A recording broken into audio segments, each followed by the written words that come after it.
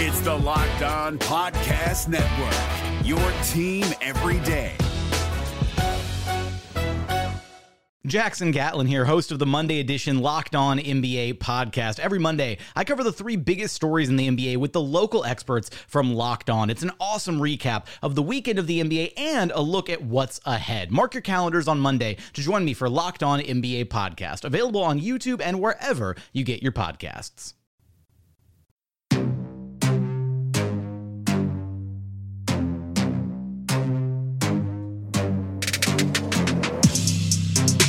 What's up, Thunder fans? Welcome to the Monday edition of the Locked On Thunder podcast, part of the Locked On Podcast Network, your team every day. I am Brady Trantham, and for the next 30 minutes or so, you will be Locked On Thunder. Thunder were busy over the weekend, of course. Friday night game against the Detroit Pistons in Oklahoma City, a game in which the Thunder won 108-101, a little too close for comfort if you ask me.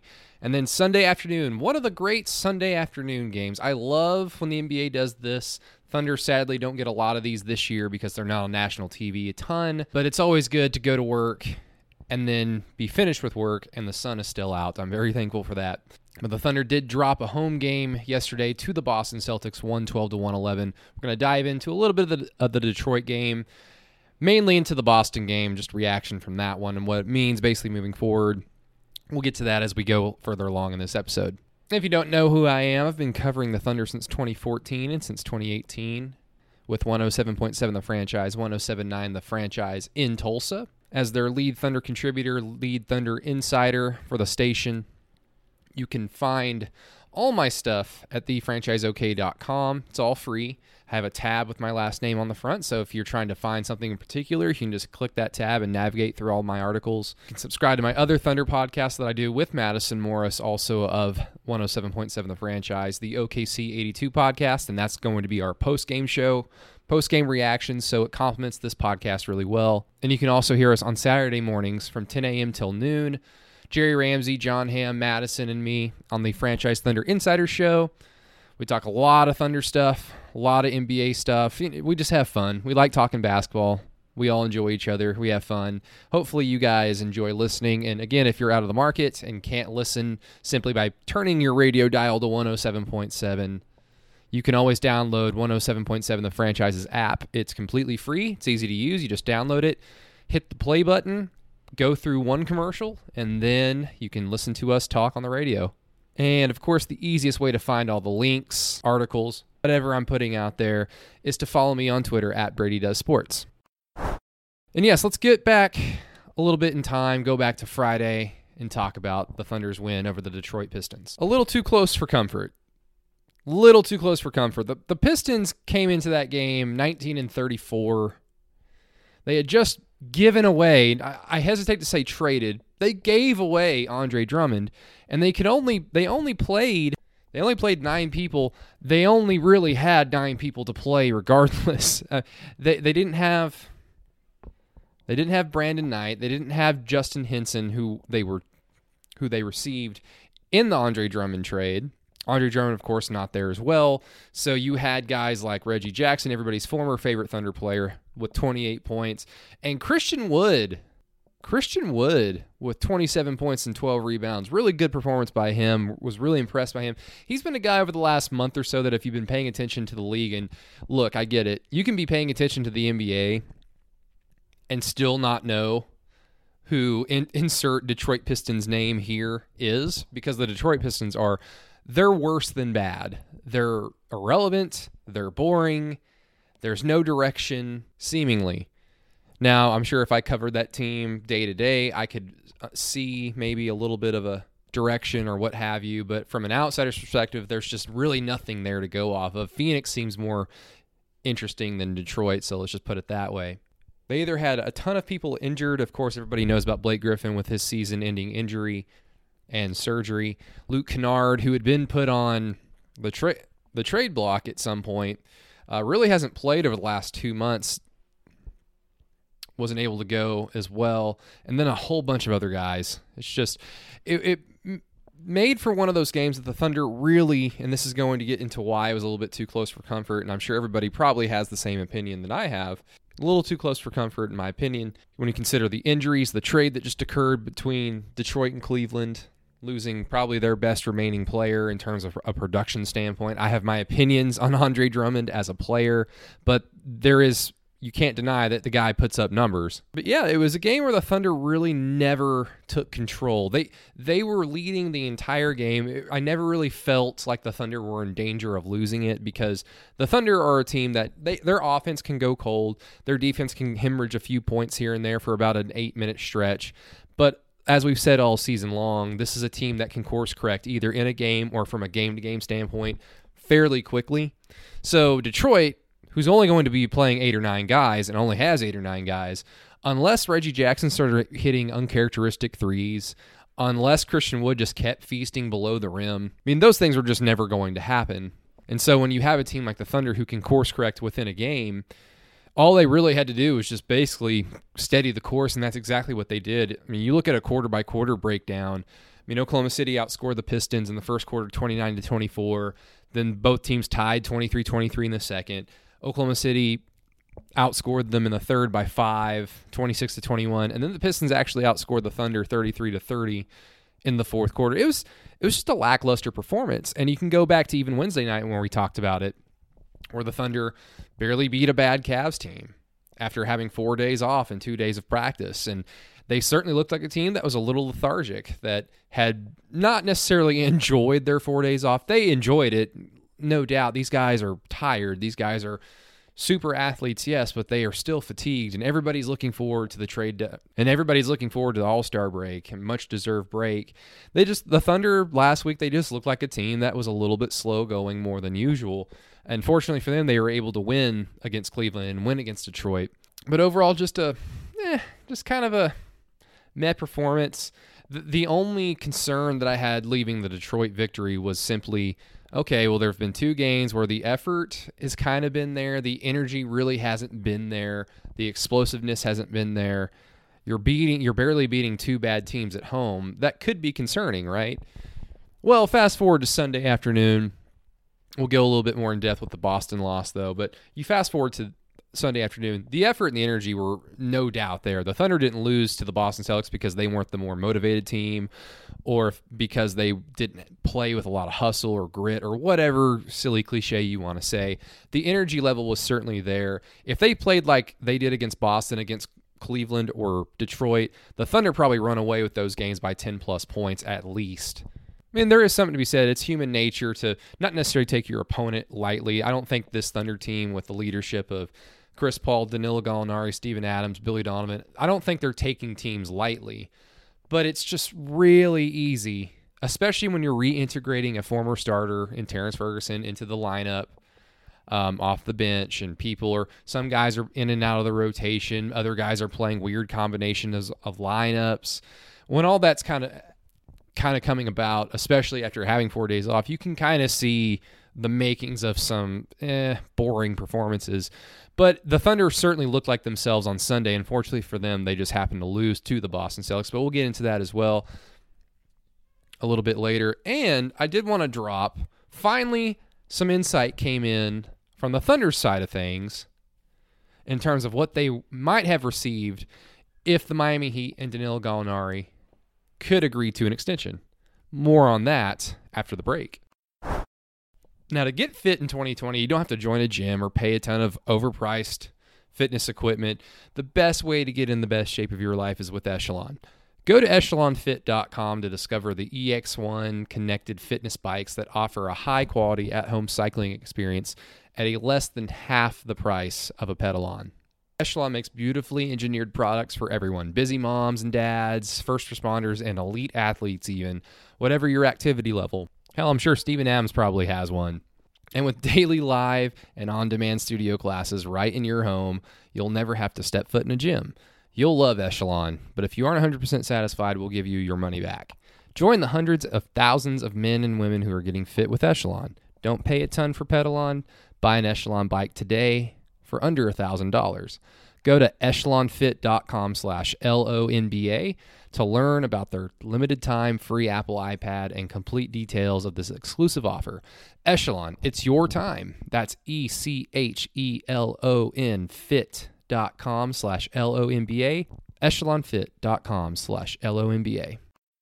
The NBA NBA playoffs are right around the corner, and Locked On NBA is here daily to keep you caught up with all the late season drama. Every Monday, Jackson Gatlin rounds up the 3 biggest stories around the league, helping to break down the NBA playoffs. Mark your calendars to listen to Locked On NBA every Monday to be up to date. Locked On NBA, available on YouTube and wherever you get podcasts. Part of the Locked On Podcast Network, your team every day. And welcome back to the Locked On Thunder podcast, everybody. Sadly, the Thunder drop a home game to the Boston Celtics, who entered the game at 36-15. Oklahoma City entered at 32-20. It was going to be a great test. The Boston Celtics are one of the better teams in the Eastern Conference, and they're certainly in that category of a few teams that if they win an NBA championship or make it to the NBA championship in the finals, I don't think anybody's going to be very surprised by that. So you go into this matchup thinking Oklahoma City's playing at home.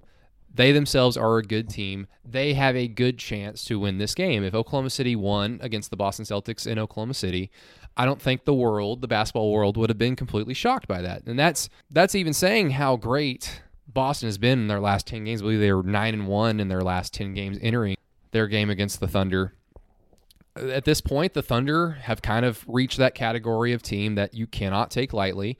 They are good in their own right. They have an identity, and they can beat you just by playing fundamental basketball. They can beat you by some isolation heroics by Chris Paul or Danilo Gallinari, or even Shai Gilgeous-Alexander from time to time. Dennis Schroeder, of course, is a budding Sixth Man of the Year candidate.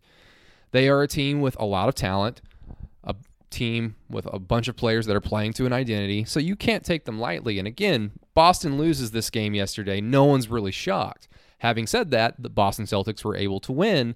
Oklahoma City loses by 1 point. They were down 4 in the waning seconds. Chris Paul hits a contested 3 from the right wing to put the deficit right where it ended, 112 to 111. And it was an odd game because you look at the box score breakdown, there's nothing that really jumps out at you. Now, Boston did shoot 44% from the three-point line. All of their starters were in double figures. I mean, you just look down, you've got 26 from Jason Tatum, 17 from Jaylen Brown, Daniel Tice with 13 and 11. That's a little inexcusable. Gordon Hayward, 13 and 10. Kemba Walker, 27 and 4. And 6 of his 27 points late in the fourth quarter with those back-to-back, back-breaking threes really helped put this game away for the Celtics. And it put the Thunder in a position where they absolutely had to make every little second in possession count.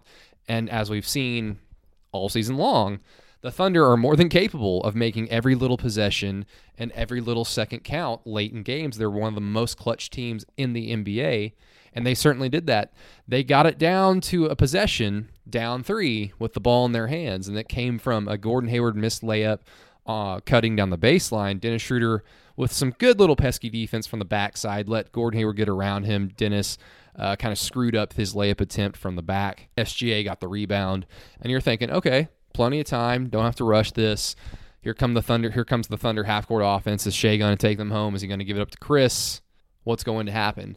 And then, wouldn't you know it, Marcus Smart, former Oklahoma State Cowboy, just straight pickpocketed Shai Gilgeous-Alexander. And it was unfortunate. It was completely unfortunate because we've seen how great Shai Gilgeous-Alexander has been all season for the Thunder, especially late in games. He's been right there along with Dennis Schroeder, or right there along with Chris Paul. I mean, a lot of the reason why Chris Paul is able to hit all those mid-range jumpers to help the Thunder win games is because the defense is so freaked out about Dennis Schroeder and the defense is so freaked out about Shai Gilgeous-Alexander. The floor is open, especially that area right around the free throw line. Chris Paul is able to navigate that offense, get into a spot, and hit big-time jumpers to help the Thunder win games. Unfortunate that it happened. At the end of the day, Marcus Smart just made a good basketball play. That's what Marcus Smart does. He makes plays like that. He is a type of player on a title contender that is going to make plays like that time and time again in the postseason. He's going to make plays like that potentially if the Boston Celtics are fortunate enough to get into the NBA Finals. That just happens. And Chris Paul said in the locker room, basically there is no discussion about that play. I mean, I'm not going to, and this would be Chris Paul, I'm not going to go over to Shai and say, like, this is what you should do, this is why this happened. Like, no, like Marcus Smart just made a play. And again, Thunder fans, this season you're playing with house money. Is it disappointing that Shea wasn't able to make a play in a big game against a quality opponent in front of a home crowd, rocking the City Edition jerseys. It had all the makings for more heroics, what have you. I mean, yes, that's all true. But again, you're playing with house money. All the greatness that players like SGA or Hamidou Diallo or Darius Baisley, who left the game, by the way, with a right knee sprain. He looked like he was in some pretty significant pain. The Thunder did not practice today, so we weren't able to get a medical update from him. I'm pretty sure we'll get an update from Billy Donovan at some point right around 5:15, 5:30 tomorrow before the Thunder take on the San Antonio Spurs in Oklahoma City. So look forward to that. But every time these young guys make great plays, cool, that's awesome. They're ahead of schedule in that situation. And when they make mistakes or when someone just basically makes a better play at the expense of them, that's just going to be something that they're going to have to take with them and move forward with.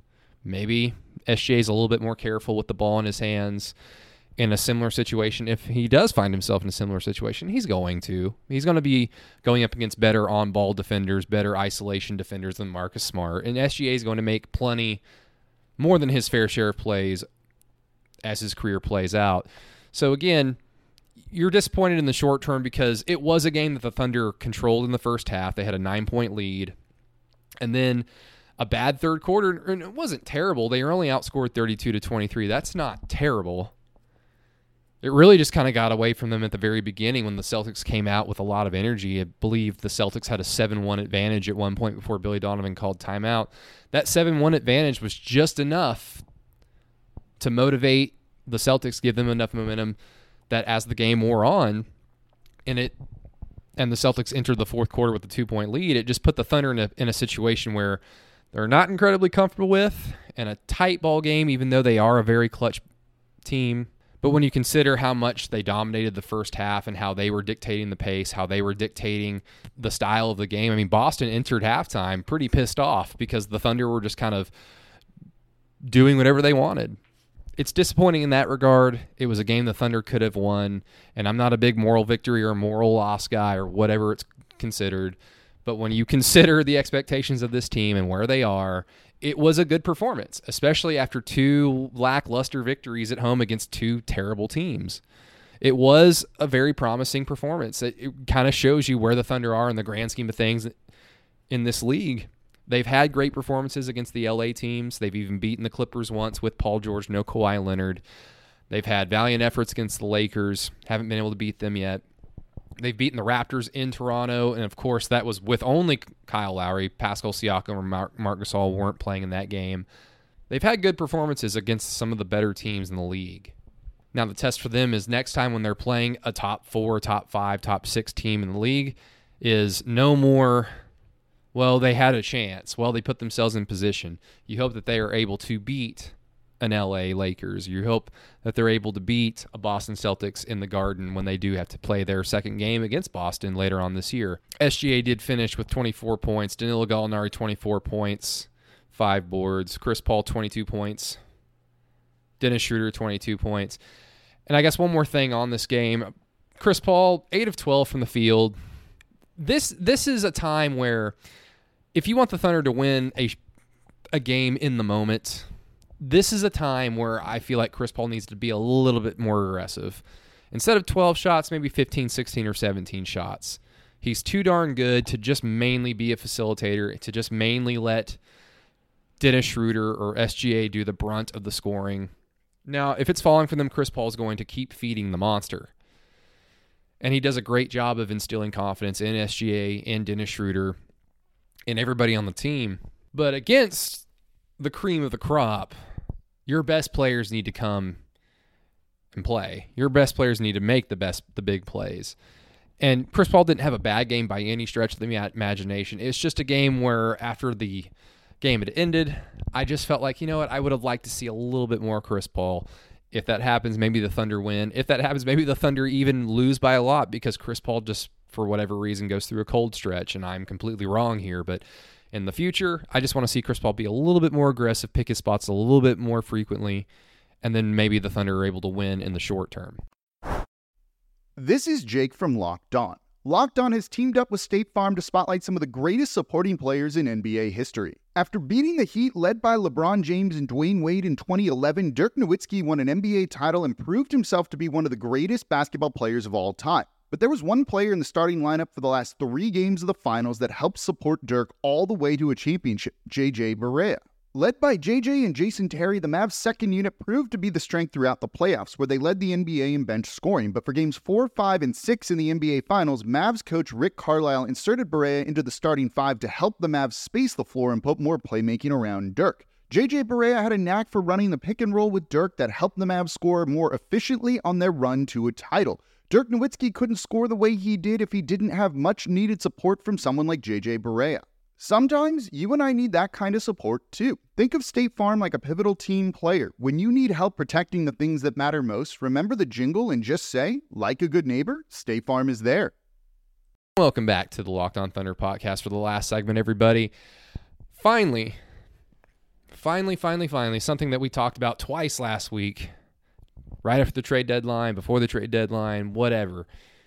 If the Thunder were going to trade, whether it be Dennis Schroeder, Danilo Gallinari, Steven Adams, they were going to have to get a certain amount of return.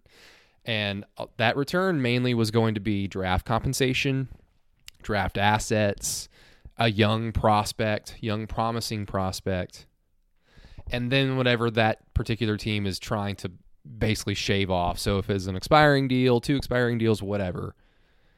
Basically, in the Danilo Gallinari trade, it would have been the Solomon Hill and Jay Crowder, whatever the Thunder had to take back that helps them kind of in the short term for a Band-Aid for this team, because this team is going to go to the playoffs, and those level of players can help you a little bit and replace some of the production that Danilo Gallinari has.